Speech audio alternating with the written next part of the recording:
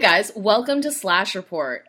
This week is a very special episode, aka the most requested episode as soon as we open our ask box to requests.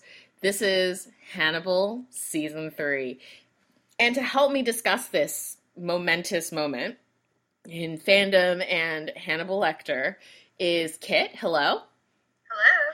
And Raz, hey there. Hi.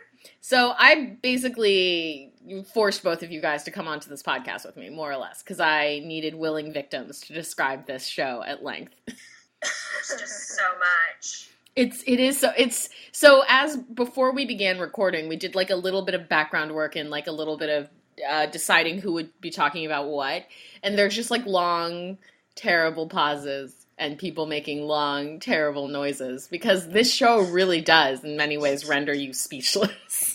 Like, if I could verbally spew emojis, that might work. Yeah, it would be like the little crying face emoji for like 6 pages. Yeah. Yeah.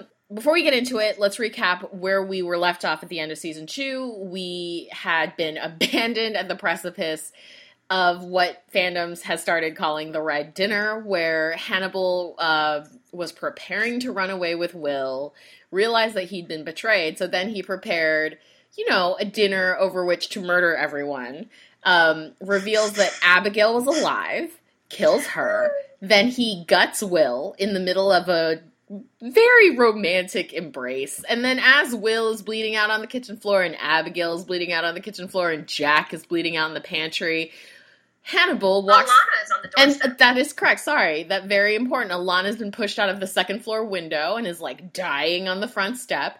Hannibal walks out into the rain looking, like, grievously bruised in his soul. Like, he can't fucking believe these assholes hurt his feelings and fucks off to Europe with Bedelia. And that's where they left us for infinity before Season 3 kicked in. And Kit, where did that bring us?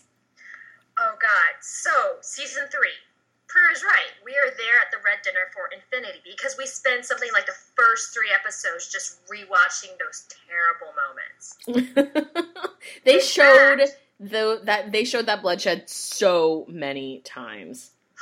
So many times. But actually, the show takes a really interesting tack where episode 1 of Season 3, we don't really see what happened to anyone. Nope. What we get is Hannibal Lecter and Bedelia du Maurier living it up. Murdering people, eating Abel Gideon. So many flashbacks. It's a beautiful dream. Yes. And I think this was the point where you either were in it till the end, or you were like, this is getting too art house for me. Yeah. It completely abandoned the trappings of, like, the crime procedural for, what did you call it, like, a fever dream for the first half of the season? A fever dream for the first half of the season. So it was its becoming. Yes. Good. Thank you for that, Raz. Good. So the first half of the season, in following with we're in Florence, we're in Europe, we're fancy. We're still sticking with the course names, except now we're in Italian. Mm-hmm. Antipasto, Primavera, Secondo. So episode 1 takes the really weird step where we have no idea what happened to our ostensible protagonists. Episode 2 is where we finally get to see Will Graham again. And here begins the repeats of watching the terrible Red Dinner over and over again from different perspectives. Yes. And he also is keeping company with his murder daughter, which we find out pretty early in the season is like either a ghost or hallucination, or she lives purely in his memory palace. Some combination of that, I think. And, like, I actually really have thoughts on Abigail's clothing, because if you look at what she's dressed in, she doesn't dress like herself in those scenes. No, she's a construction of Will, right? She's a murder daughter construction. The, like, draped white shell, that's not a very Abigail thing. That red coat looks like a copy of Will's. Yes, and it's also something that, it looks like something of Will's, but it looks like something of Will's that Hannibal would put him in. But even beyond that, like, I think it's so, before we even move on to the second half of the season, I think it's so interesting to think about the role that Abigail plays in terms of Will sort of working out or working through his feelings post being gutted on Hannibal's kitchen floor, where she comes in and argues in favor of Hannibal, right? She's like, he knew how to cut us so that we wouldn't die. Like, he created a place for us.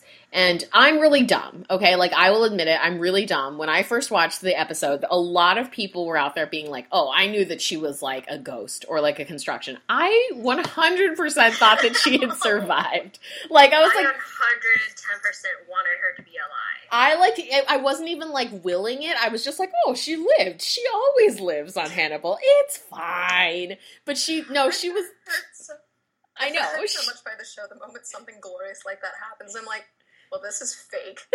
Something's wrong here. I'm like a goldfish. So like I was like, oh, she lived. So I like genuinely believe she was alive. And so it took a couple of episodes for me after revealing that she was dead before like I looked at her conversations with Will in retrospect, where you realize it's like his internal voice arguing with him to still run away with Hannibal, because no one has ever been in a relationship as fucked up as Will Graham. Like, this is so terrible. I just want to get like a guidance counselor to be like, no.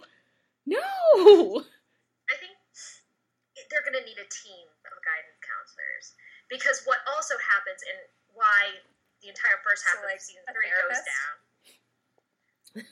Yeah, but like a team. Because, yeah, they need a team of them. But part of why all this shit is about to go down is that Hannibal Lecter is getting bored wandering around Europe. He is. He finds, like, a replacement poet who is, like, Will Graham Light and fucking murders him and leaves him this Rose's Valentine giant heart thing. That heart was mental. I watched, thank God that Marilyn also lives in New York City, and that for the entire season, every time there was a new episode, she would essentially, like, either I would go over to her house or she would come over to mine, and we would watch the episode together. When that Valentine heart was left in the Norman Chapel, and as it started to grow hooves, I think I, like, audibly screamed. I think I, like, screamed into my apartment. And then, as it started to grow antlers but had no head, I think I screamed something like, it got worse! They made it worse! How did they make it worse? While curling into the fetal position on my couch. Little did past Prue know that, like, in just a couple more episodes, we would have the Great Red Dragon. So, that was, like, another... warming you up. Yeah.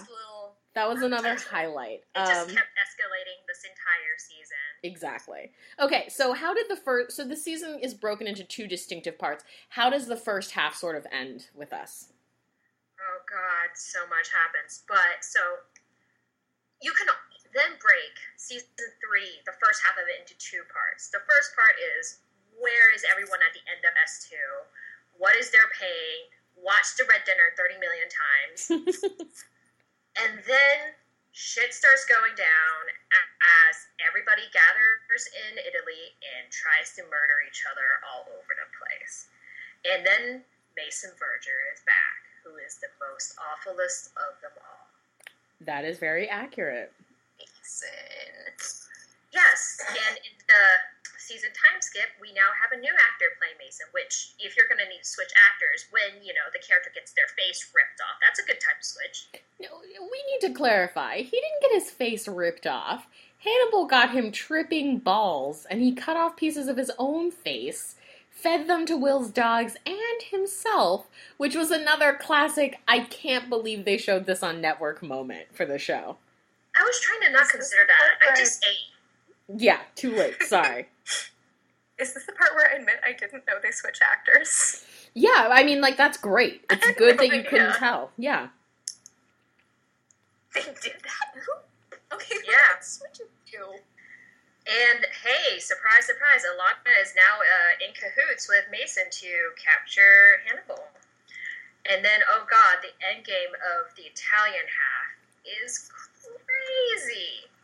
Crazy. Yeah. At one point, I had speculated at Prue on Twitter that, hey, you know, or maybe it was you, hey, are we going to get, like, Will taking over all of Clarice's storylines? I think that was us having that conversation. And I think that I said something like, it's the only thing that makes sense. Because if the presumption is that this was likely to be the last season, they don't have the rights to Clarice. And the Verger storyline, the Verger Farm storyline, is the Hannibal storyline from the book, which is the final Clarice and Hannibal story. So, I remember so early this season, like, when they were doing the Mason Verger stuff, I was like, does this mean the Hannibal breaks into Verger Farms, or, like, breaks out of his, like, people-eating pig pen, rescues Clarice, or, like, rescues Will, bridal carries him off of the farm, that will never happen. Guess what, guys? Spoiler alert, pretty much all of that happened. Hannibal tries to eat Will's brain, but Mason's henchmen get them and whisk them off back to the States, during which some fucked up shit happens.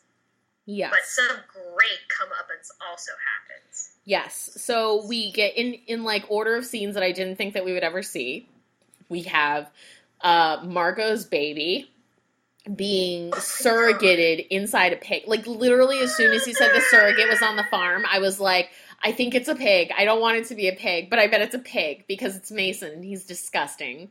So, like, dead baby sewn inside of a pig. That was fun.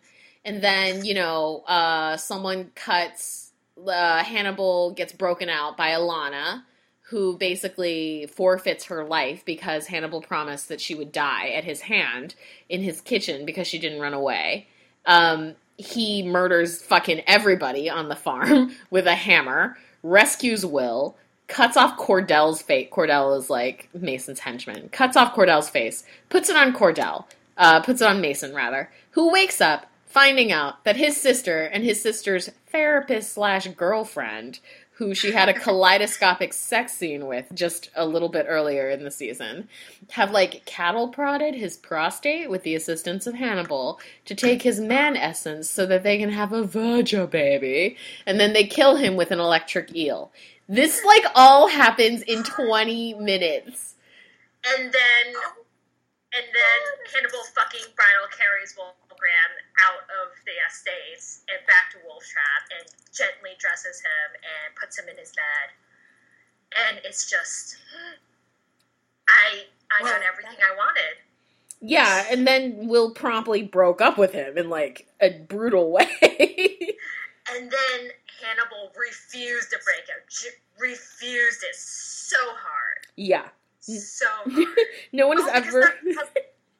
Beautiful breakdown of the, I don't want to know where you are, I don't want to know what you're doing, and then he does that. Yeah. By that, Raz means, he's going to turn himself in. So you always know where I am, Will. Jesus. Yeah.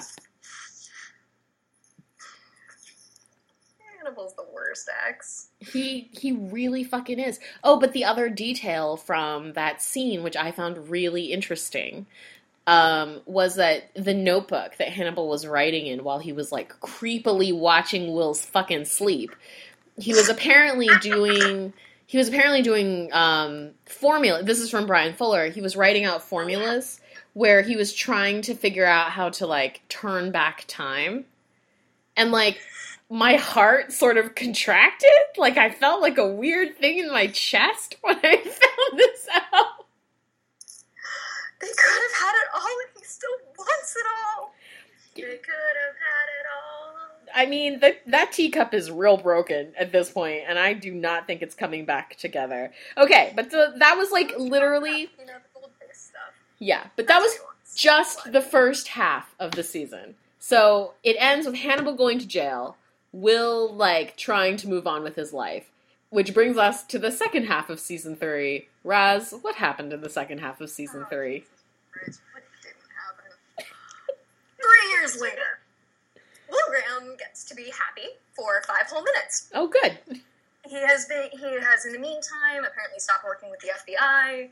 He's somehow met a lovely woman who is somehow willing to marry him. We have to discuss this. We have to discuss this before we go on. A human woman married Will Graham. This hot, sweaty mess. It was like, yes, I would marry that. Like a human female took a look at Will. My life is a hot garbage dump on fire. My life is a tire fire. Graham.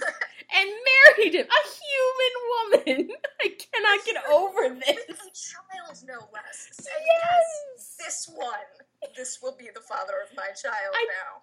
This one with his 7 7 dogs. 7 dogs and his, like, Joker smile scar across his fucking abdomen is, like, good. I'll take that one. Another one on the forehead when his ex-boyfriend tried to cut his head open to presumably eat his brains. Like, yes! Like, there's his baggage on the outside, man. Yeah.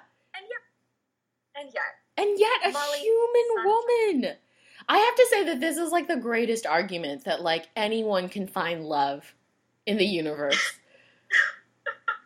Like, not even Hannibal and Will, but, like, the fact that Molly married Will, a human woman married Will Graham, is like, anyone can find love.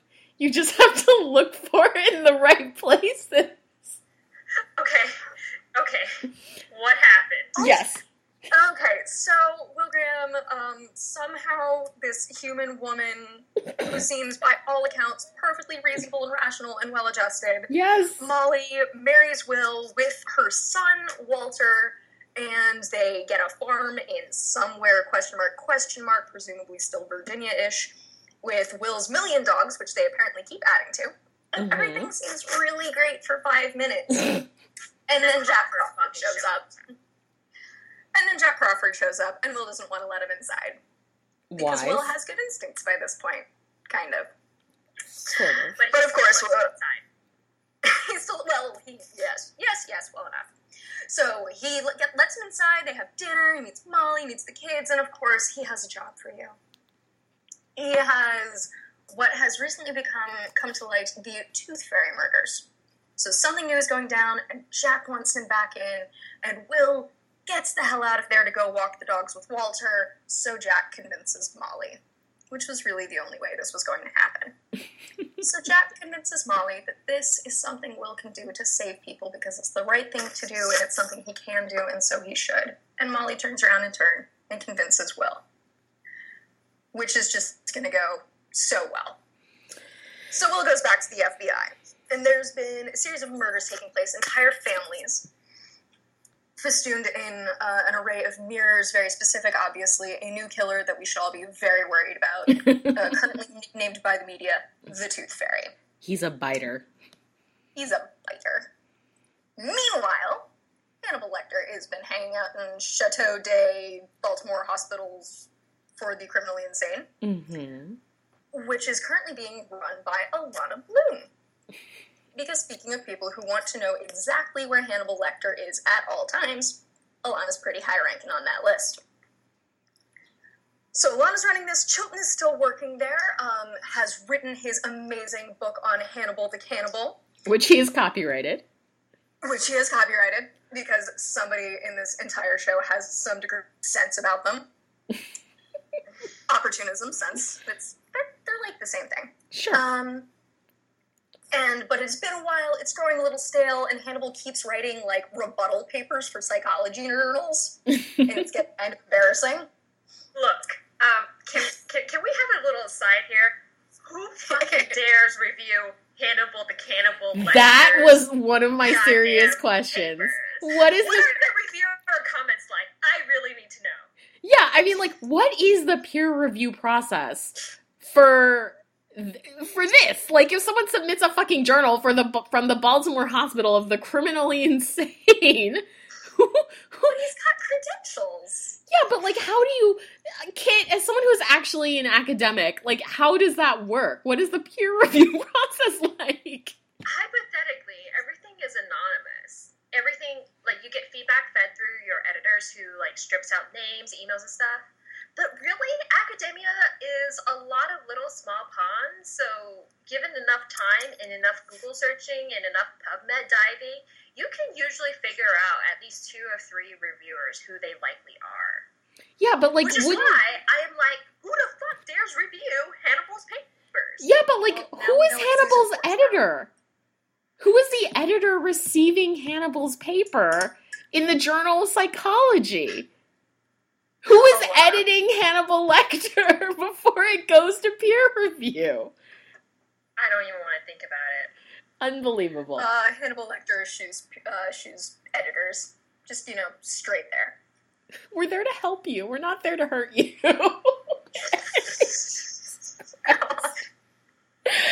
Anyways. Okay, so Hannibal's, like, fucking with Chilton from behind bars.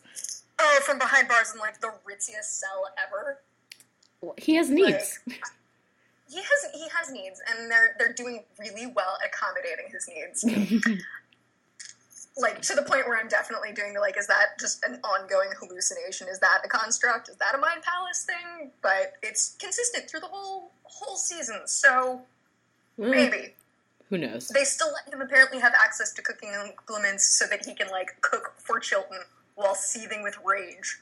I feel like Hannibal is, like, he's, like, so gifted at making himself intolerable that he might be one of those people it's, like, easier just, like, fucking give him a stove. Like, seriously. Just give him a stove. Oh. Well, it seemed to have worked out for him, even though he didn't get, his usual array of ingredients, which I'm sure was very sad for him. But they let him have cow's blood to make some kind of chocolatey orange delight that I would still eat. Absolutely. So, alright, so we've got that, and then, meanwhile, the Tooth Fairy thing is still happening, and of course it's getting worse. Meanwhile, we are introduced to the character of Francis Dollarhide. He meets Reba, the most who is a lovely woman. She is blind and is very much part of Francis's... Francis is the Tooth Fairy. Spoiler, you guys. But part of his whole thing is he's got a hair lip. He's got some mild facial disfiguration that he's really self-conscious about. And so sort of meeting Reba and being viewed person to person, just automatically, just this woman becomes a point of fixation for him. And also, she's friggin' lovely.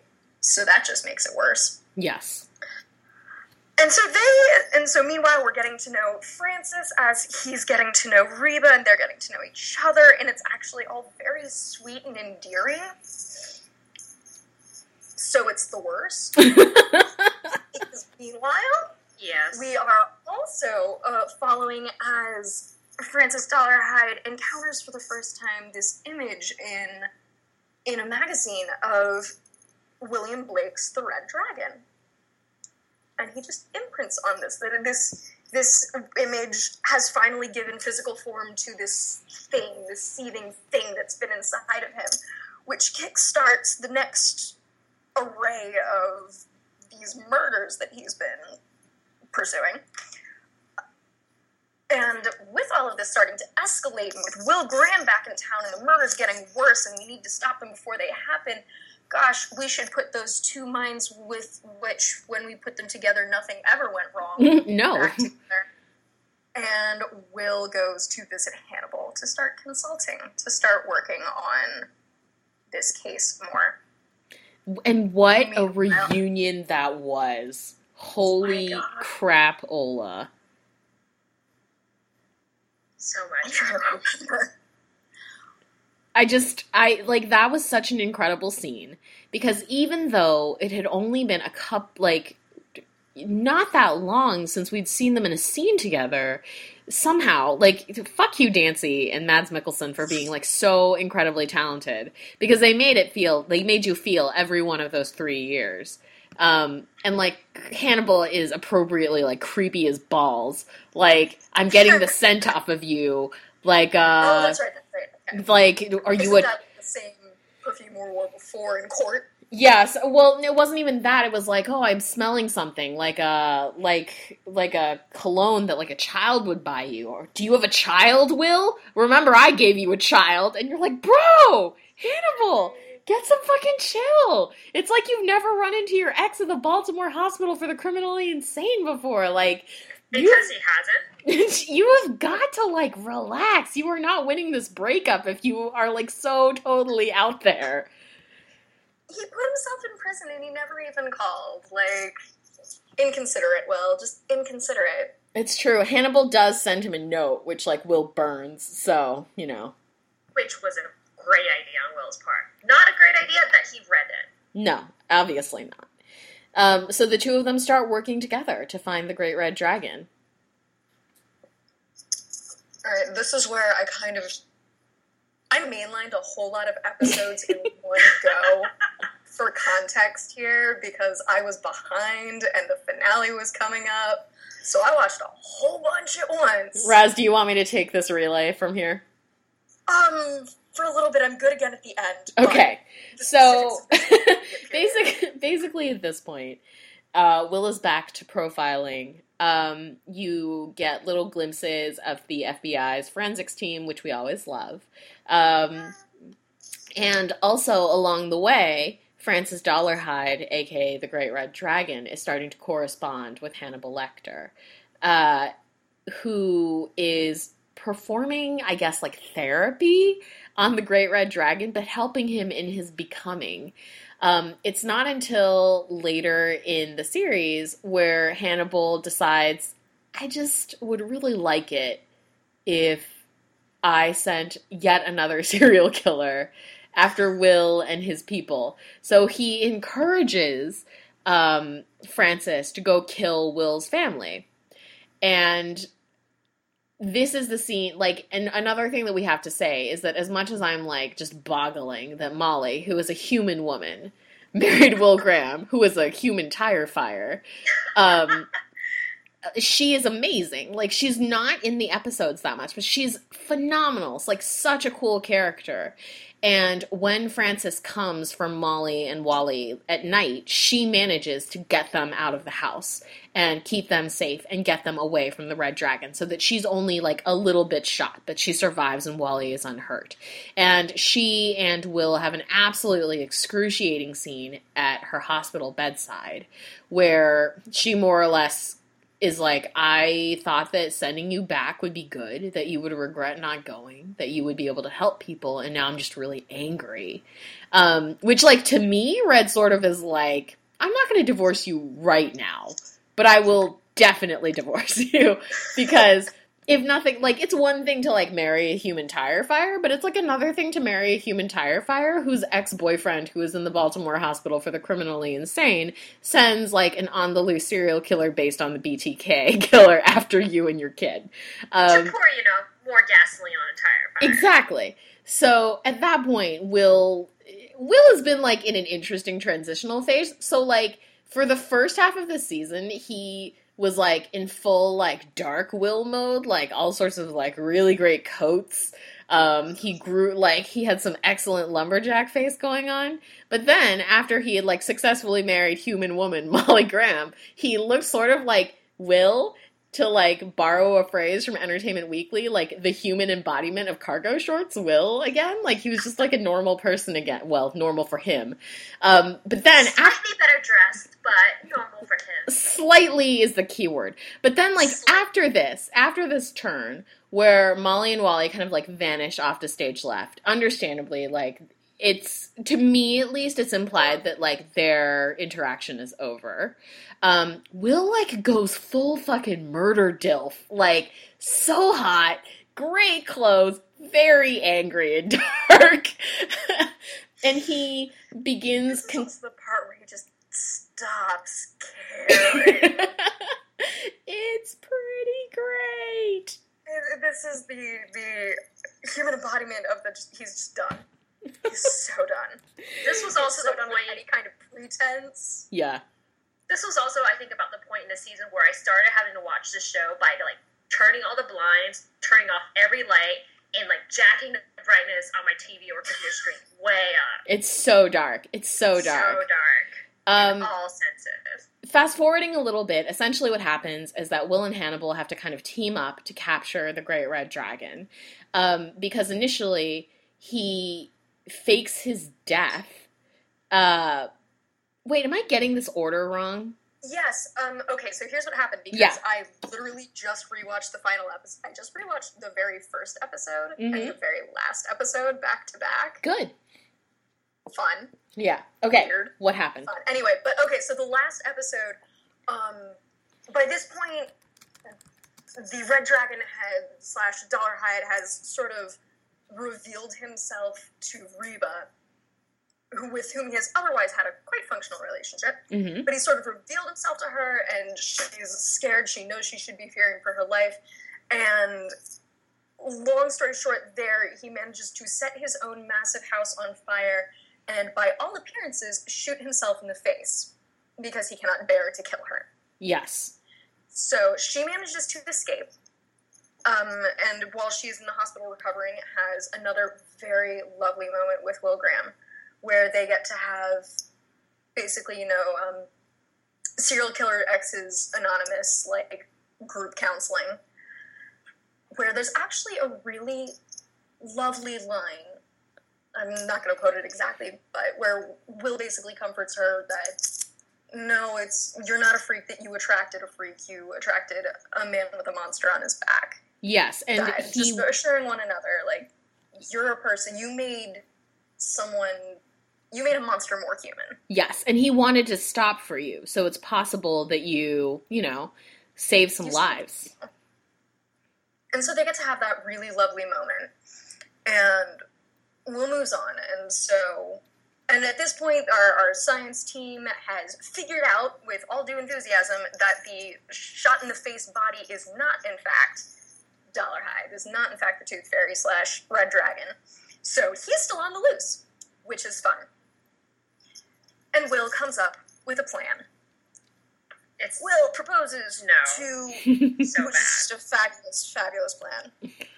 That nothing will ever possibly go wrong. That because Hannibal had sicked the Red Dragon on Will's family, and then they'd escaped, and it had all gone up in flames. So basically, what happens at this point is that Will and Hannibal decide that they're going to join forces to, or rather, sorry, no, my God, we're all fucking up. Dollarhide Chilton. No, you know what? We're goddamn idiots. We're idiots. Okay, we're forgetting Chilton. You're correct. There we go. Kit, what happens to Chilton? What does happen to Chilton? Oh my God. On fire. We're terrible. But anyways, so in this last arc of the series, before things ramp up to the very finale, is in an effort to try and rustle out Francis Dollarhide, they engage Freddie Lounds to write a completely slanderous article. Well, slander. How can you slander the fucking Red Dragon? Article about the Great Red Dragon, which quotes Chilton, who is a fucking idiot and should know better, and Will, who is full murder dark Will at this point, right? And Freddie Lounds takes a photo, and Will puts his hand on Chilton's shoulder, which is apparently enough to mark this motherfucker for death. So Francis Dollarhide kidnaps Chilton, glues him to a wheelchair, and if you're thinking, wait a minute, is the other Freddy's fate going to this Fred? You're correct. He also chews off Chilton's mouth in an incredibly gory scene that Brian Fuller and company linger over lovingly, and then sets him on fire and rolls him down a hill. He survives because Chilton is a cockroach. He is unfucking killable. But he lives, and then he has no lips, but sits there and and says snotty shit to everybody. Another day. Yeah. Lives to snark another fucking day. At this point, they're getting desperate. They have to find this guy. So Will goes to Jack and is the only way we can get this guy is if we bait him to come out. You're not going to like my suggestion. And Jack is oh God, what is it? And the way that this line is said is so wonderful to me. I don't know what it is about the performance of this line, but Hugh Dancy says, Hannibal would be the best bait for the red dragon. And like my little ratchet heart just like flutters like a butterfly. For some reason, I absolutely adore that. And he convinces, and like what follows is probably like the most verbal foreplay scene I have ever seen in my fucking life. Because like Will is like dressed like a nice human. He has like his facial hair situation looks great. He is so flirty and basically like goes to Hannibal, who is like all tied up in his like restraint outfit with a face mask and shit, and says, you know, walks Hannibal through this like quote plan that they're going to enact. They're not going to enact this plan. And at the very end of it, because Hannibal has said that he'll do it if Will says please, Will like leans in real close and whispers please and does like a little the puppy eyes. Yeah, with the puppy eyes and the flirty eyebrow raise. And I was like, girl, what are you doing? And like, of course, as soon as they take Hannibal out of custody, it takes like 3 seconds for Francis Dollarhide to knock over their prison transport. At which point, I hand this back off to Raz. Raz. Oh my god. Because, of course, Dollarhide drives off because, he won't do this here. He won't do this here, and Hannibal picks up a car, or tells Will he worries too much, drives around, and in just one of the most glorious broad daylight moments of the season, pops open the door, shoves over a dead policeman, and asks Will, are you going my way? It's so good. So they end up at Hannibal's secret hideaway on the great shores of the Atlantic, where they hang out, they drink wine. Everyone's back in suits and like new Everyone's clothes. back in suits. Presumably, you know, Hannibal got to dress Will, so you know that's always nice. And they're hanging out, and they're having conversations. And this is the part where everything happens. Everything. All right, where they know Francis is coming, and so he comes, and he shoots Hannibal through the abdomen / bottle of wine, which is rude. To, and prepares to, comes in, has like his camera, and is all menacing and angry and so willing, because he has at this point become convinced that he can pass on the red dragon, that he can sort of exercise it from himself and give it to Hannibal the way he thought he could give it to someone else before. And so he's prepared his video camera that this is going to happen. Meanwhile, Will's just kind of hanging off to the side, drinking some wine. Very, like, genuinely, casually watching Hannibal bleeding out on the floor, taking a sip of the red. Although, Raz, I do have to say, I think that what Dollarhide was actually trying to do was to consume, like, change Hannibal and then consume him as part of the red dragon. Okay. Yeah, I don't... Serial killer. Okay, no, we can... I am willing to roll. I am willing to concede this because, again, it's so much. It's so much. That I can read 5 different interpretations and be like, yes, that sounds excellent. Okay. It all sounds good at this point. So that happens. There's definitely a little moment between Will and Hannibal where you get the impression they're going to go for him, but Dollarhide just sees this coming and stabs Will in the face. Which... like, literally in the face. Like, I knew it was happening because, like... it's in the books. Like, in the books, Will Graham has, like, a very bad end. He ends up, like, very disfigured and a drunk on the Gulf Shore. But, like, I thought the Brian Fuller was on my side. Like, I thought he was, like... I thought he was a bro. Like, I thought that he had cast Hugh Dancy in addition to being talented or whatever because he was pretty and he wouldn't hurt his face, and I was betrayed. Or alternately, they cast him as Hugh Dancy because he is so pretty, so it's going to take a lot of work. So, it'll take a lot of work to ugly him up. Fine. I think he'll be okay. I accept also, this. it was just like an in-and-out stab versus like the book, like drag through like And it was an in-and-out stab because...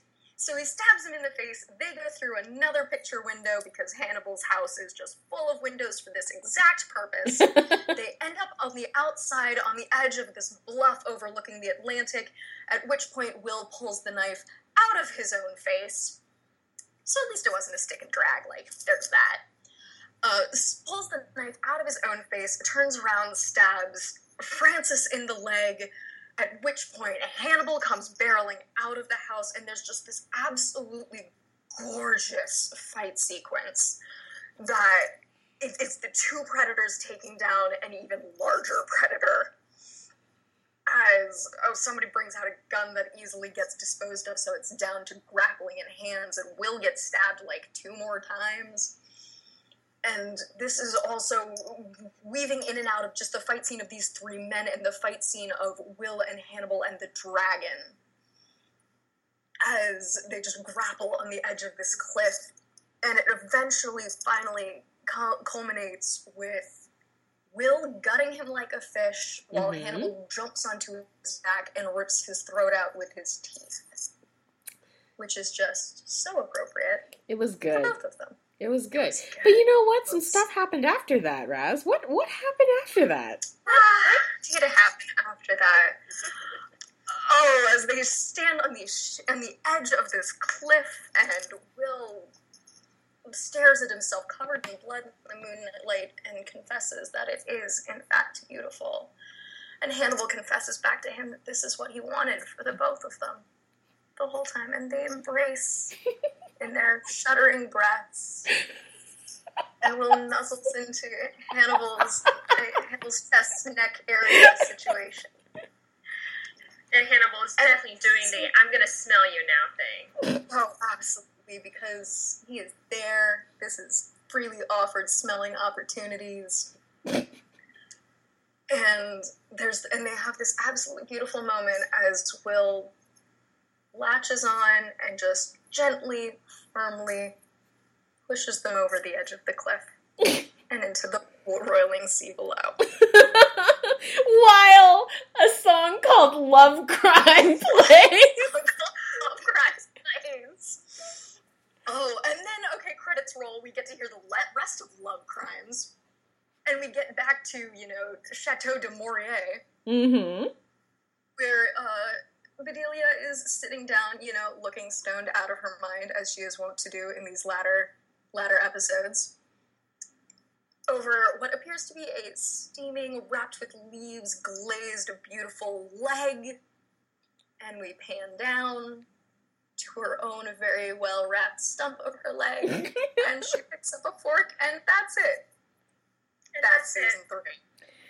That's season 3. I mean, it's so fucking crazy. It's so fucking crazy. It's so fucking crazy that entire time I was watching it, I was like, is this actually happening? It is really difficult to reconcile. And, even before we go into the specifics about season 3, so, Raz, you said that, you would watch the finale again, and then you went back to the pilot. I pretty much did the same thing, where, after I'd finished watching the finale, cough 48 times, I went back and I started rewatching this series, and I had this really interesting experience where I think because as Slash fans, we are really well trained in recognizing the subtext, but as non-crazy Slash fans, we also recognize that it is subtext. Sometimes we read into it, we bring our own interpretation, and that's what makes the subtext sexual. And other times the subtext is there purely as I don't know, something that they're never going to act on. But through the lens of the finale of Hannibal, you cannot argue that that's not a romantic conclusion to the series. Whatever version of romantic you decide to follow. With that conclusion, if you rewatch the series, it is so gay from episode 1. All the shit from episode 1. Yeah, all the shit that I was just oh, this is subtext. It'll never get acted on. Anywhere. Yeah, it's just me reading too much into it. No, man, it is so gay. They went there. Oh, absolutely. From the first meeting this time around, where they, meet in Jack's office, and, Will talks about how he doesn't like looking at people's eyes, and this is so charming. Smile. It's so cute and flirty. Fond smile. The fondest smile. This neurotic little professor. Just every moment where Hannibal starts to look at Will and goes, "Oh, this one." Like, yes, a little less from Will's side, but oh my god, from Hannibal, from the get-go, like, that is 0 to real fast. Yes. So it's such an interesting experience. And if you're listening to this and you haven't done this yet, I really recommend it. Like, go back to the beginning. It is such an odd experience because I don't know about other people and I don't know about other fandoms, but like, I've never had a slash pairing go canon before. Like, it's never happened to me. And I nearly forgot to mention this earlier, but the phrase "murder husband" became canon. Yeah, like, they wrote it into this series. Like, I've never had a slash pairing go canon before, and it is such an odd experience, like, going back, revisiting the beginning of the canon, with the context of the showrunners went there. Like, the show went there. Like, they actually fucking murder consummated their love, and then you watch it from the beginning, and all the subtext is no longer subtext. It is actually, like, textual flirting, textual intimacy, and it is such a strange experience. Because we're so used to not believing what we're seeing. Yeah. Like, there are other shows where I've definitely watched and gone, like, the usual, like, if one of you were a girl, this would be, like, unquestionably the romantic plot. Like, every single one of these lines is utterly flirty, but, like, I have 0 faith that it'll ever go there. Exactly. And then this show. God damn. Exactly. This fucking show. I miss it. I miss it already, absolutely. So I'm much. really sad that we're not going to get any more. But at the same time, this brings me to my first point of discussion, now that we've gone through the series. What did you, like, do you find this a satisfying series finale, if it is in fact our series finale? And if yes or no, and if you had another season or a movie, what would you even want to happen in it? Like, I find it to be a pretty satisfying series finale. Like, it's kind of the only way it could have ended. I find it very satisfying as an end to the season and the series. I think that, I mean, this isn't to say that I don't want more. I would 100. I would die of joy if there was anything more, right? Mm-hmm. But I think leaving it at this sort of slightly ambiguous, open-ended, everything is terrible, this is where the show is going. Yeah. This is, like, foreshadowed from shot one. The end is going to be terrible. On the other hand, I would totally love the Argentina storyline. Oh, 100%. For people who don't know the Hannibal canon, the Argentina storyline is the ultimate conclusion to the Hannibal book with Hannibal and Clarice, where after he saves her from Mason Verger's farm, they kind of, like, vanish together. He more or less, like, brainwashes her, is the implication, and they fall into a romantic relationship, the peak of which is where she... I keep tweeting about it. I'm not fucking around. It's in the fucking book where she drizzles Chateau d'Yquem on her nipple, and Hannibal bends his sleek head down and sucks it off of her. And I was like, why wasn't that in this episode? I feel like that is a real conclusion that Will Graham and Hannibal Lecter needed. I need Hugh Dancy to drip Chateau d'Yquem on one of his nips, and for Mads Mikkelsen to, like, sip it off of him. I'm just saying. That's going to be the entirety of the movie. They're going to release just, like, a 5-minute clip. I mean, it could be, like, 50 minutes of just nipple play, and I would watch it. Like, no joke. No, but me too. Is this a satisfying series or season conclusion? Yes. Yeah. Like, if this somehow tragically, like, rend my clothes and cry into my pillow doesn't get picked up for a 4th season, this will have been enough. Yeah. Like, there are other shows that, when they get pushed into a premature ending, even though I believe, like, this was totally filmed way before they thought they were canceled, Mm-hmm. I think. Yeah. Yes. Where they get canceled and they get shoved into, like, some awkward ending where, like, oh no, you left too much open, or or they weren't done filming and they rushed and they shoved everything in. But no, this one, open-ended is exactly the right way to go for this one. Yeah. Because it still has a sense of finality to it. Absolutely. And it wraps up all the plot threads that need wrapping up, but there's somewhere to go. Yeah, and I also think... don't have to. Yeah, and I think that I was thinking about this, right? Where I was like, because Brian Fuller had said in an interview with a Vulture reporter that if they had gotten the fourth, because Brian Fuller is like, he's like a fanfic author, guys. Like, he like totally just like posts an episode and then sits there on Twitter and waits for you to like leave him comments. Like, and he totally wants to tell you... he totally wants to tell you what's, like, in the next part of, like, his, like, big fanfic arc. And he told this Vulture reporter that the plot for season 4 was essentially Hannibal and Will somewhere in Europe, like, murder husbands through Europe. And I know, but, like, how would you make that dynamic work, right? Because I don't think I would like it if Will went fully dark and just, like, started casually murdering people along with Hannibal, right? Like, Will, I think, is, like, still righteous and good. Like, it really reminded me of why I loved Will so much when I did the rewatch, because the first episode where he rescues Winston, like, he steals Winston to be his own. I'm sure he's happier there. And then, like, in a later episode with Buffet Frog, where he rescues Georgia Modkin, and he's literally the only person in the world who could understand her, right? Like, this is a poor girl who's been sick her whole life, thinks she's dead, tries to go to someone for help, and is so terrified by the lack of a face that she sees that she, like, flips out and kills her.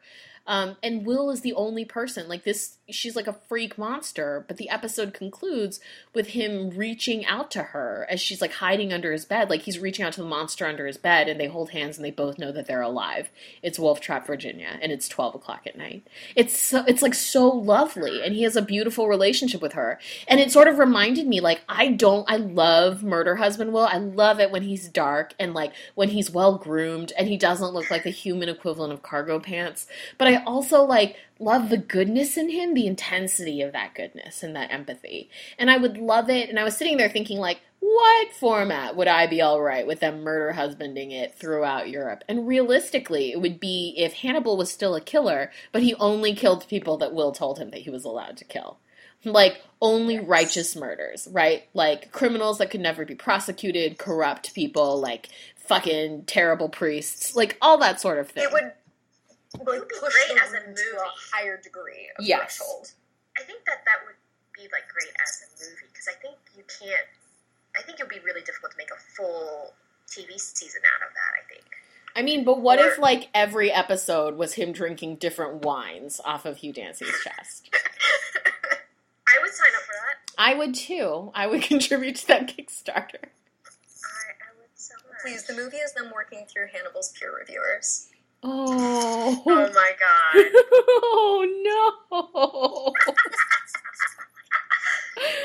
Oh, my God. He already worked his way through the douchebag academics of Florence. Like, what's next on the menu? Alana? Yeah. Do you guys think she and Margot survive? Oh god, I hope so. I'm hideously invested in them. Me too, but, like, Hannibal always keeps his fucking promises. I think Alana's more than clever enough to stay alive for a real long time ahead of him, but That's true. I don't know. I don't know either. I think when she dies, it will be by Hannibal's hand. But the question is when that will be. Or if she lives long enough for someone else to kill her first, and then, you know, we get the whole Hannibal spiral of, you took my kill, which... I'm gonna murder you now. I feel like if Hannibal and Will are together, and if they both survive, and Hannibal and Will are together, Will not let him kill Alana. Yeah, as long as Will's has buffer safety zone. Yeah. In so much as he can ever control Hannibal. Well, I mean, it's different when, like, sex is on the line. I'm just saying. I'm not disagreeing. Like, notice complete lack of disagreeing. So do we think they both survived, or are they dead? I feel like there would be a season 4. That table is set for 3. That table is set for 3.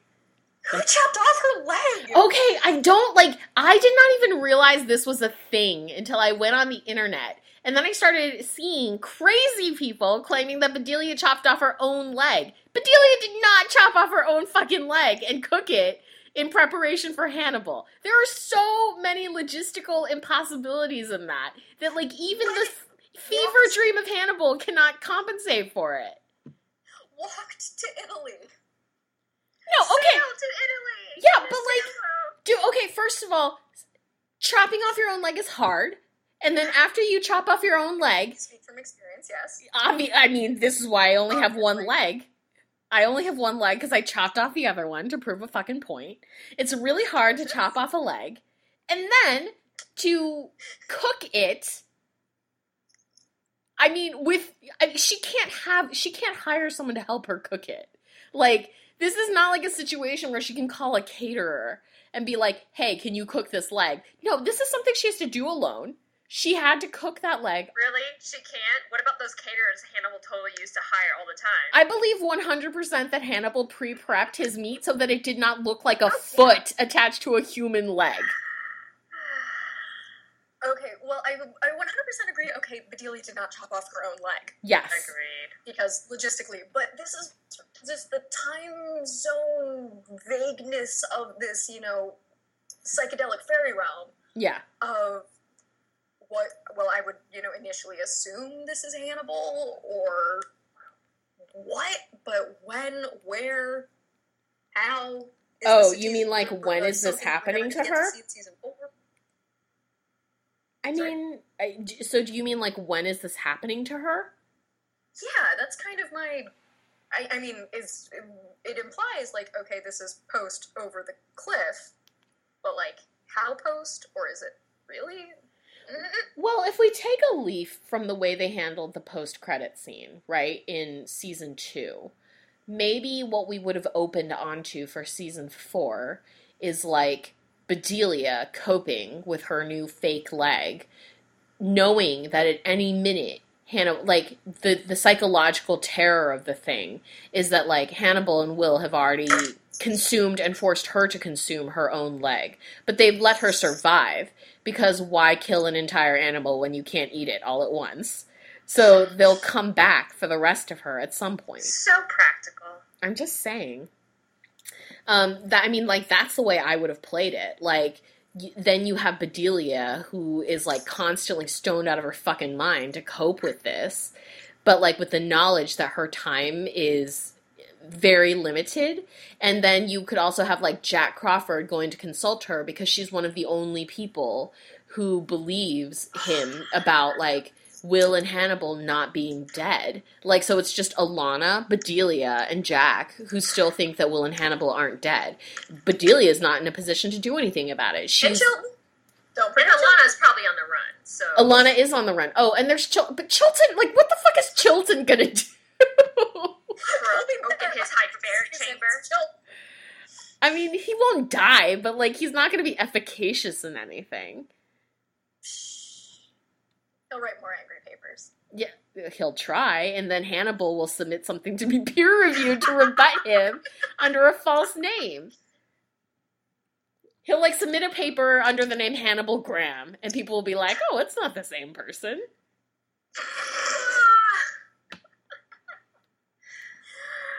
Okay, so back to, hypothetical season 4 Bedelia with their leg. Yeah.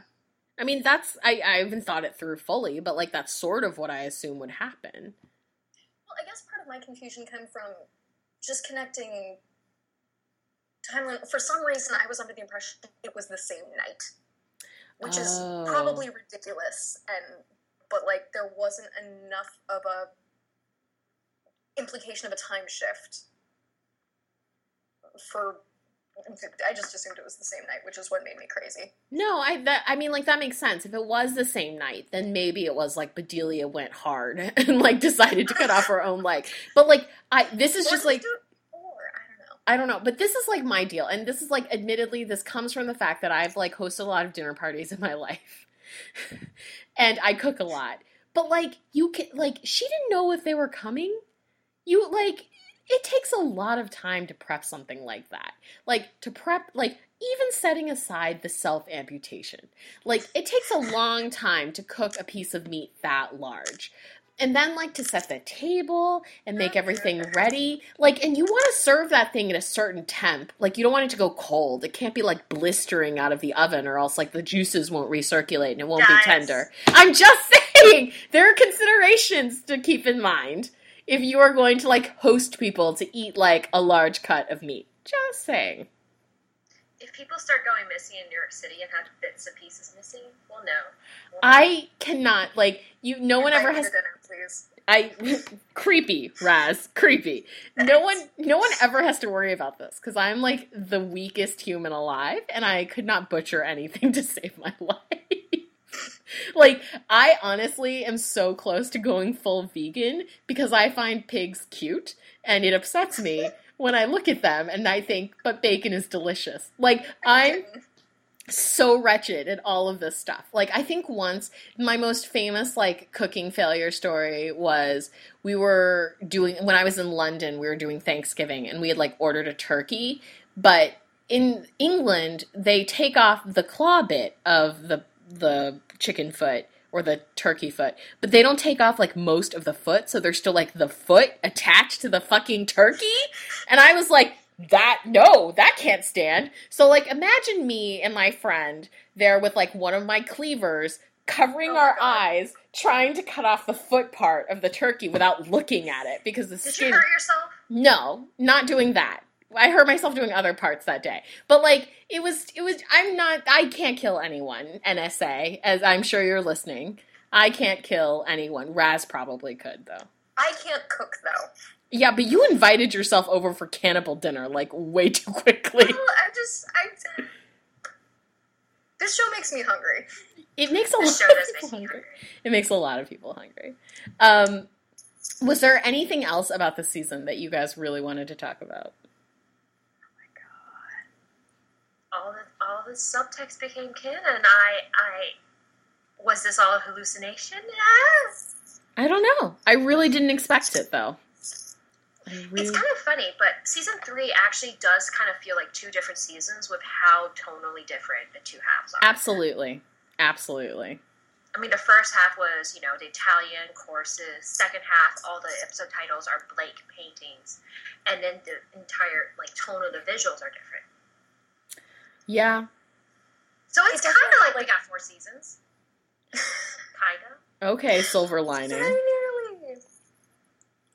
It was very much, it was this, I don't want to call it quite coming down to earth, but for about 2 seconds there, it was sort of suddenly grounded again. Yeah. Where, this was back to, like, the going all the way back to season 1. Yeah. Where they'd make references to things like, the Georgetown Psychology Department, and they'd have the little, typewriter sound as place names would show up to indicate where we were, and it had, like, this air of, you almost thought we were getting a procedural there. Like, there was a little minute where you thought, like, we'll get a weird serial killer in an episode, and they almost did that, but it was sort of grounded in what we expected. And then in the second half of season 3, even so steeped in the madness that we'd, like, become accustomed to, it was still somehow more grounded like that. Like, there's Will at a farm with some dogs. This takes place on planet Earth, America, East Coast. And not, like, demonic fairy hell realm / Florence. Yeah. That was nice while it lasted. Okay, for all, like, 5 seconds. Yeah, I know. It was like, so brief. I mean, this show is, like, so singular and weird. Like, there's a reason that, like, I was always surprised every time it got renewed, that I wasn't surprised when it got canceled. I genuinely feel like this show is a gift. It's, like, a weird, singular occasion where so many things that should not have been allowed on network television were allowed on network television. And, every episode had something where I was like, how did I get on TV? Yeah. And, like, this is Bryan Fuller winning at fandom forever. Like, he got French people to produce his fanfic, like, and put it on TV. Like, no one has ever balled harder at fandom than Bryan Fuller. Like, in case you guys don't know, like, in the original canon of the Hannibal books, Will Graham and Hannibal do not interact that much. Like, They meet, like, once. they have, like, one scene prior to, like, Hannibal being arrested, and then... Like, 5 minutes in, Will is like, oh shit, Yeah. old man drawing. Exactly. And then, like, and then, you know, he gets consulted for the Dollarhide murders for Manhunter, and that's it. And, like, this bro was like, I'm gonna write slash fanfic about this, and he got someone to make a TV show. And then he got Hugh Dancy and Mads Mikkelsen. And it's I mean... it's kind of amazing. I genuinely feel #blessed to have been part of this and part of the fandom. Oh, absolutely. And this one was just, it crafted this whole,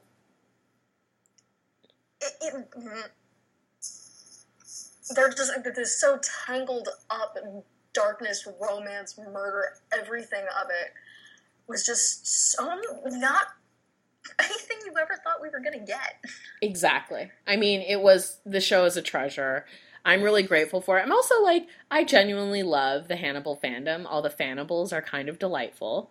So it's just been, like, an overwhelmingly positive, like, weird, snail-eating, cannibalistic, murder flower husband. crown wearing. Yeah, flower crown wearing, like, murder, dwarf, nightmare, stag experience. It's been great. It's been great.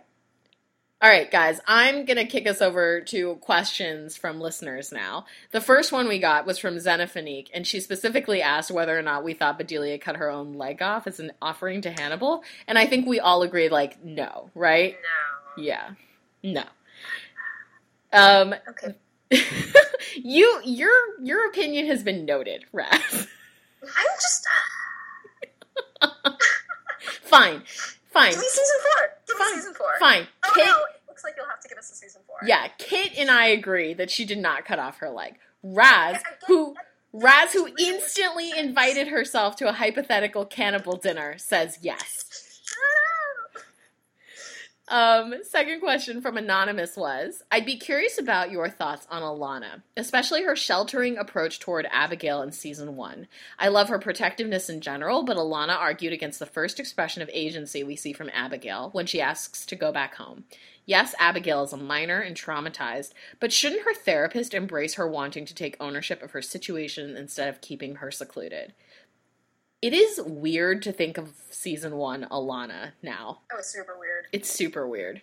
Season 1 Alana was all, like, soft, draped lines. Season 3 Alana was, like, gives no fucks. I'm gonna wear this pantsuit and this strong red lip and fuck everyone. Yeah, pretty much. It is so weird to think about the difference between season 1 Alana and season 3. Yeah. I mean, the way that Alana is portrayed, like, she's such a good person, but I think she is very coddling, right? Like, her entire thing about Will is that she just wished everyone would leave him alone. Oh, yeah, and from the first, like, her first conversation is, I'm not going to be alone with him because I want to be friends with him. Like, everything about, she insulates people. Yes. And, like, not necessarily because they don't need to be insulated, because God knows this version of the world they live in. But, like, it's a thing for her. She wants to do that. Whereas by season 3, she's like, I have run out of this. It is down to me and mine. The rest of the world can burn.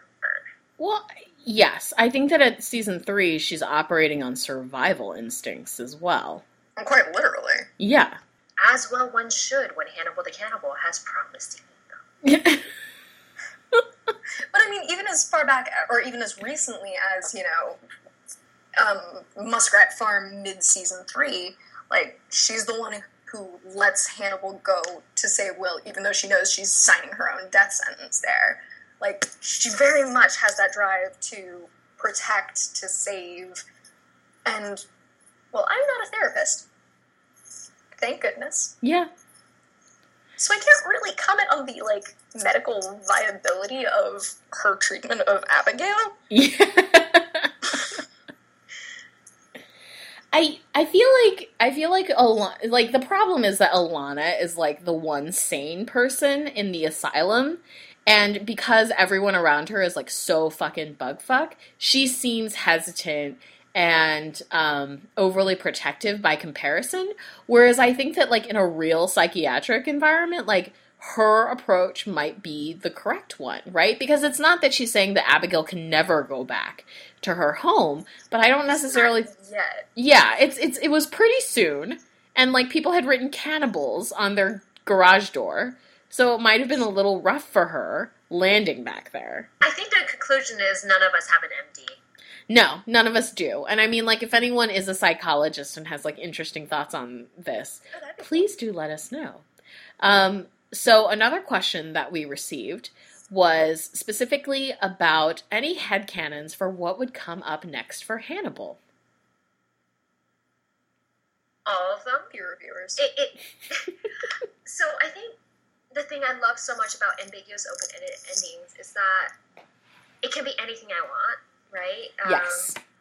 They could have died in some ways. You could say that, you know, the arc, the structure was always going there. They died on the cliffs. You could go with the stinger and be like, Argentina is happening. It could be anything, and I love that. Yeah. I mean, this open-endedness, and just with the fanfic rules of this show of everything is permitted. Is Will dead? No. Because for some reason, I'm pretty sure Hannibal's not dead. If one of them's gonna be dead. I think... But of course Will's not dead. Well, Hannibal seems like sort of unkillable to me, but Will's not dead. Oh, he is not of this earth. Yeah. Of course Will's not dead. But I mean, the utter belief that neither of them are dead almost, I don't want to say it undercuts the, like, going over the cliff end of scene. Because it certainly didn't lack that dramatic tension. Yeah. But there's still just this rote assumption that, like, of course they're alive, it's just a question of what happens next. Yeah, that's true. After the option of death. That's very true. Although, I mean, I wonder how much of that is driven by the fact that we're all, like, total Hannibal, Will tin hats, and, like, the thought of them being dead is, like, too terrible for us to contemplate. I mean, if we're tin hats, at least... hang out with this show anymore. Hey, if we're tin hats, at least Hugh Dancy is there with us. There was an interview he did, I think it was with Entertainment Weekly or Vulture. Mm-hmm. I forget right now. I've been reading so much just to, like, stay, just keeping the show alive in my heart. Right.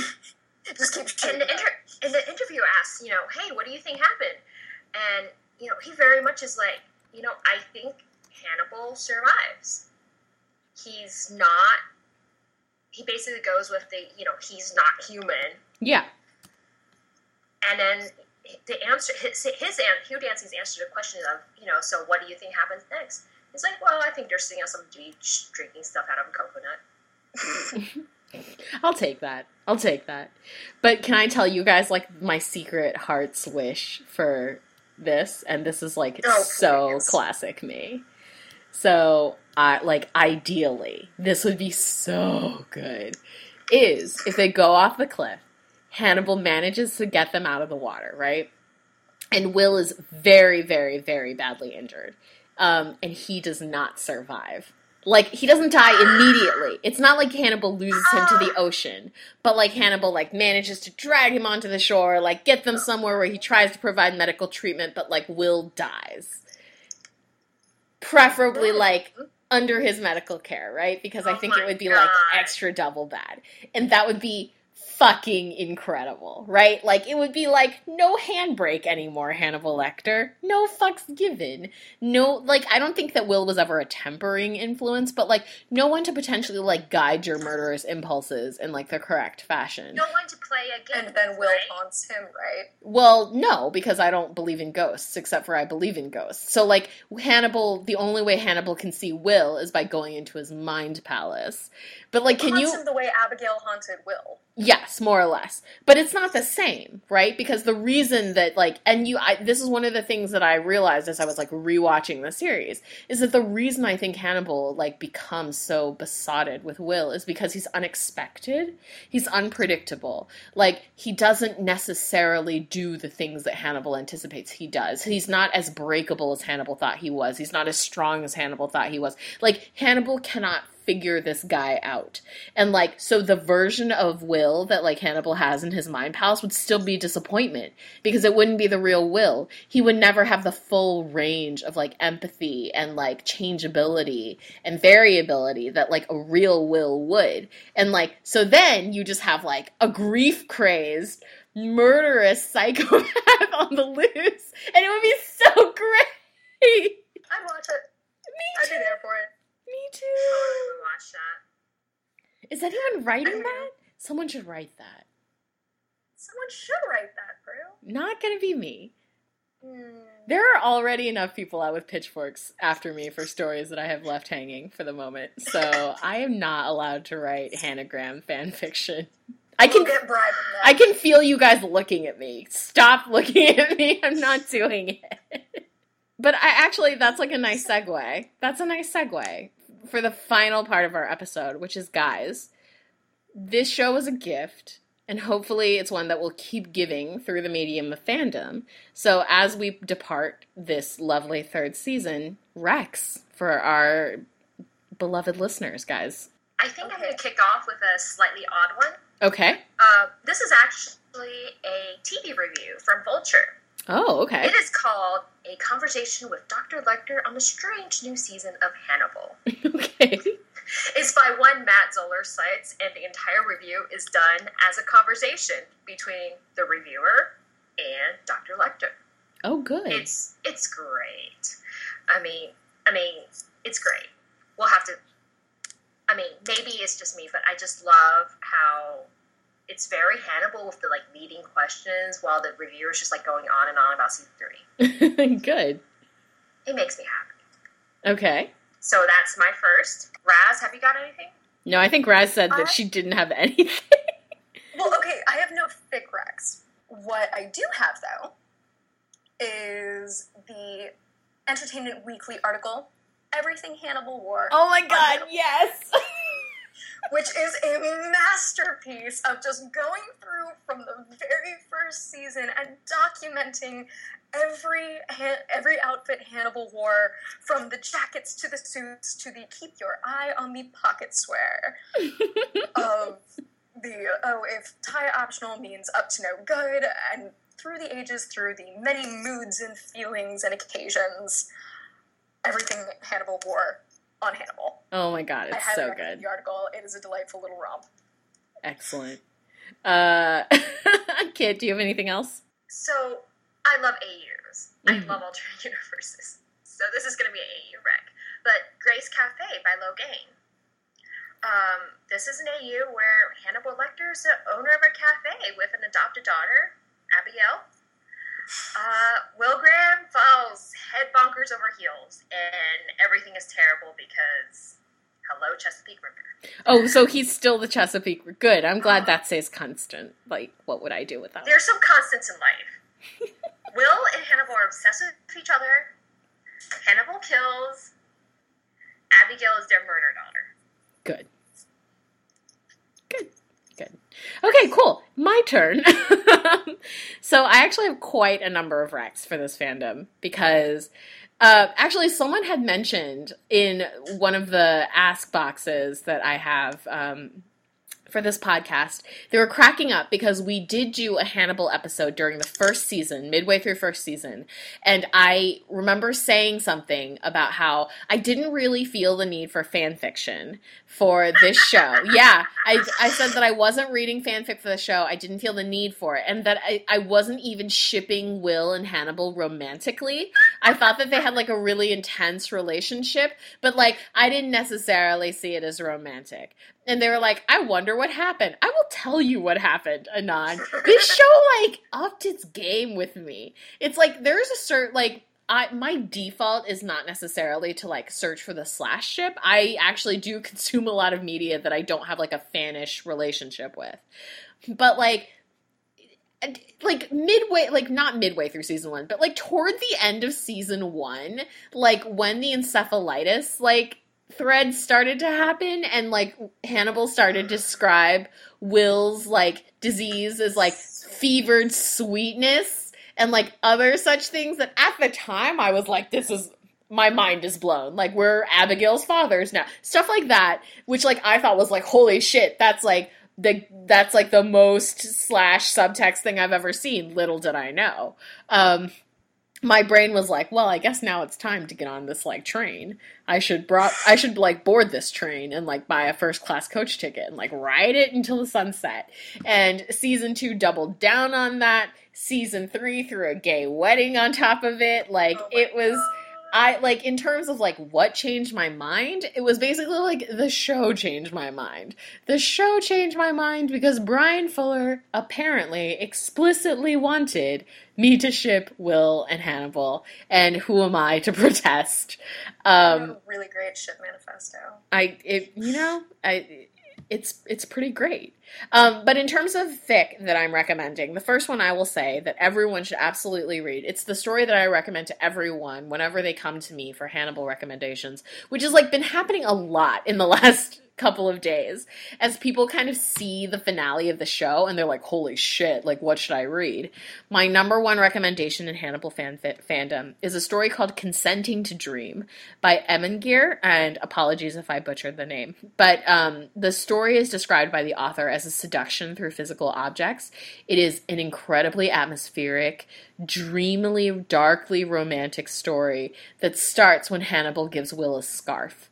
And continues through there. There's always like a slight element of like sugar daddy Hannibal in like the fandom, just because like Will is human cargo shorts and Hannibal like wears plaid suits, and it's delightful. Like, Hannibal takes him to the opera, they bone, like everything about it is great. And I'm being incredibly reductive, but this is a story that's like romantic and dreamy and has like the nightmarish tone and feeling and aesthetic of the actual show itself without too much of like the gore potentially that might turn someone off. I really recommend it. It's my number one pick in Hannibal fandom. Followed by, if you want to read something that is like, that just will make you unhappy, like, that is just gonna, like, make you feel real bad. My recommendation is a story called In Keedysville, or In Needysville. Oh, no! By an author called Bex. So, one of the things that, if you are plunging headfirst into Hannibal fandom, is you will realize that like a full 50% of the fanfic is alpha, beta, omega fanfic. And if you have seen the show, it is really obvious as to why that is the case. Like, literally, the first time you meet Will Graham and Jack Crawford, like, gets into his space and, like, touches him without his permission, you're like, I get it. That makes sense now. That's completely why the fandom has decided to, like, hop on that bandwagon. So this story is one where the premise is that Will and Hannibal were in, like, a committed, romantic, pair-bonded relationship, and Will is an omega. And in this universe, like, whenever he goes into heat, like, he is chemically bonded to his partner, and as long as he is alive, in order to survive his heat successfully, he has to go and have a conjugal visit, or else, like, his body will basically just burn him to death. It is one of the most miserable and wonderfully written explorations of misery that I've ever read. Like, if you just want to be, like, twisted with unhappiness at the misery of Will Graham's life, this is a great story for it. Jesus Christ, you sound so gleeful. I am. It's so well written. I mean, like, I will totally accept it when, like, a writer twists the knife in my gut, as long as they do it in an artful fashion. Like, I am honored to have been, like, completely destroyed by this story, because it was so well written. And to sort of as, like, a nice palate cleanser, I have 2 vid recs, both of which are really fun. So you can, like, as you're still crying because of the last story and it was so bad, you can watch these 2 vids, which are fabulous. The first one is a vid where it is a Hannibal parody trailer to the Silver Linings Playbook trailer. It is so perfectly timed. It is fucking hilarious. And the best part about this is this one was retweeted by Bryan Fuller, and that's how I found it. Like, he retweeted this trailer. I'll send you, Kit, and Raz the link later so you can watch it and get a giggle. I think I've seen this one, but I will totally watch it again. It's so good. And then the other one, which I think was just posted, it was posted quite a while ago, but I hadn't ever seen it before. I found it today, and it made me laugh for 6 hours, is a Hannibal Will vid to Taylor Swift's Blank Space. Also phenomenal. So good. If you've heard the song, you already know where this is going. And the vid is very, very well done. So you should watch those two as a palate cleanser after the fanfic and the show guts you. But what a way to go. So, because Prue is just wrecking, soul-shredding fic, I think I'll throw one more out here. Oh, good. Chine by Griven. Yes! I totally screwed everything up. The summary is that Will is approached by Jack Crawford to consult on the Minnesota strike case. He does not accept.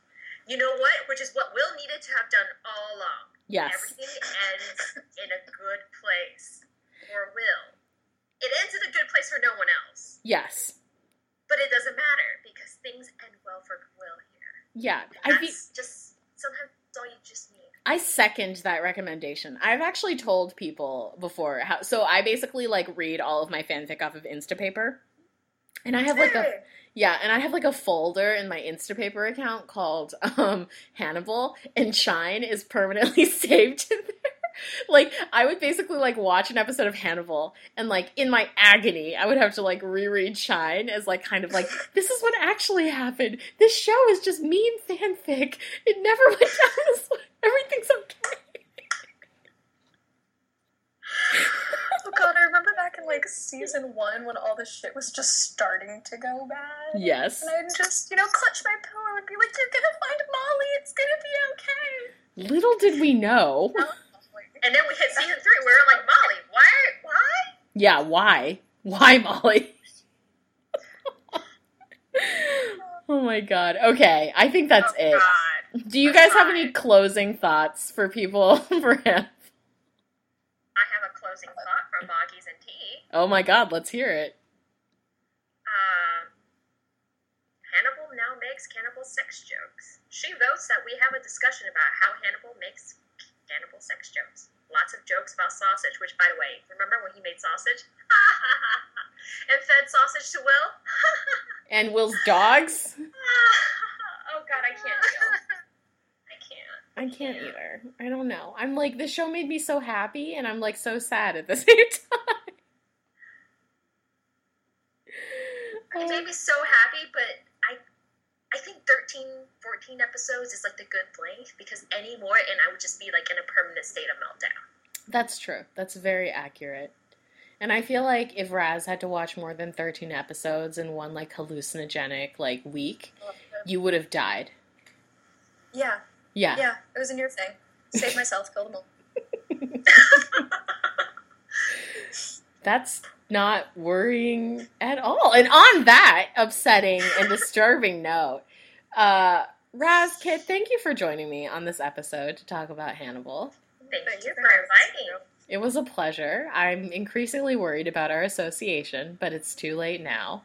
And thank you, Slash Reporters, for listening. If you miss us during the rest of the week, you can find us on Twitter at Slash Report, or find us on Tumblr at Slash Report, even though we never post anything there. You can find me on Twitter at Often Imprudent, and you can find Moonklutz, who will be back soon, eventually, at some point, I don't know, something like that, at at Moonklutz on Twitter. And that wraps us up for this week. Thanks for listening, and we will catch you on the flip side. Bye! Bye! Bye!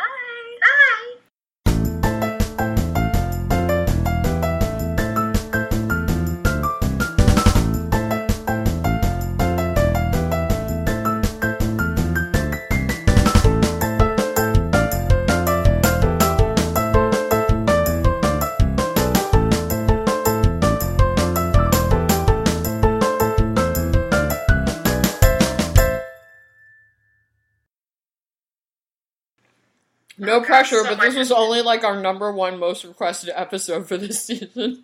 Oh, so no pressure, guys. Mm-hmm. No pressure, guys. Thanks for asking to be on the show, Prue. You're welcome.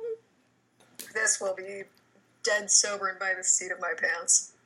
So it'll be pretty. That's what we like. That's what we like to hear on Slash Report. That's the level of professionalness and preparedness we like to get from our guests.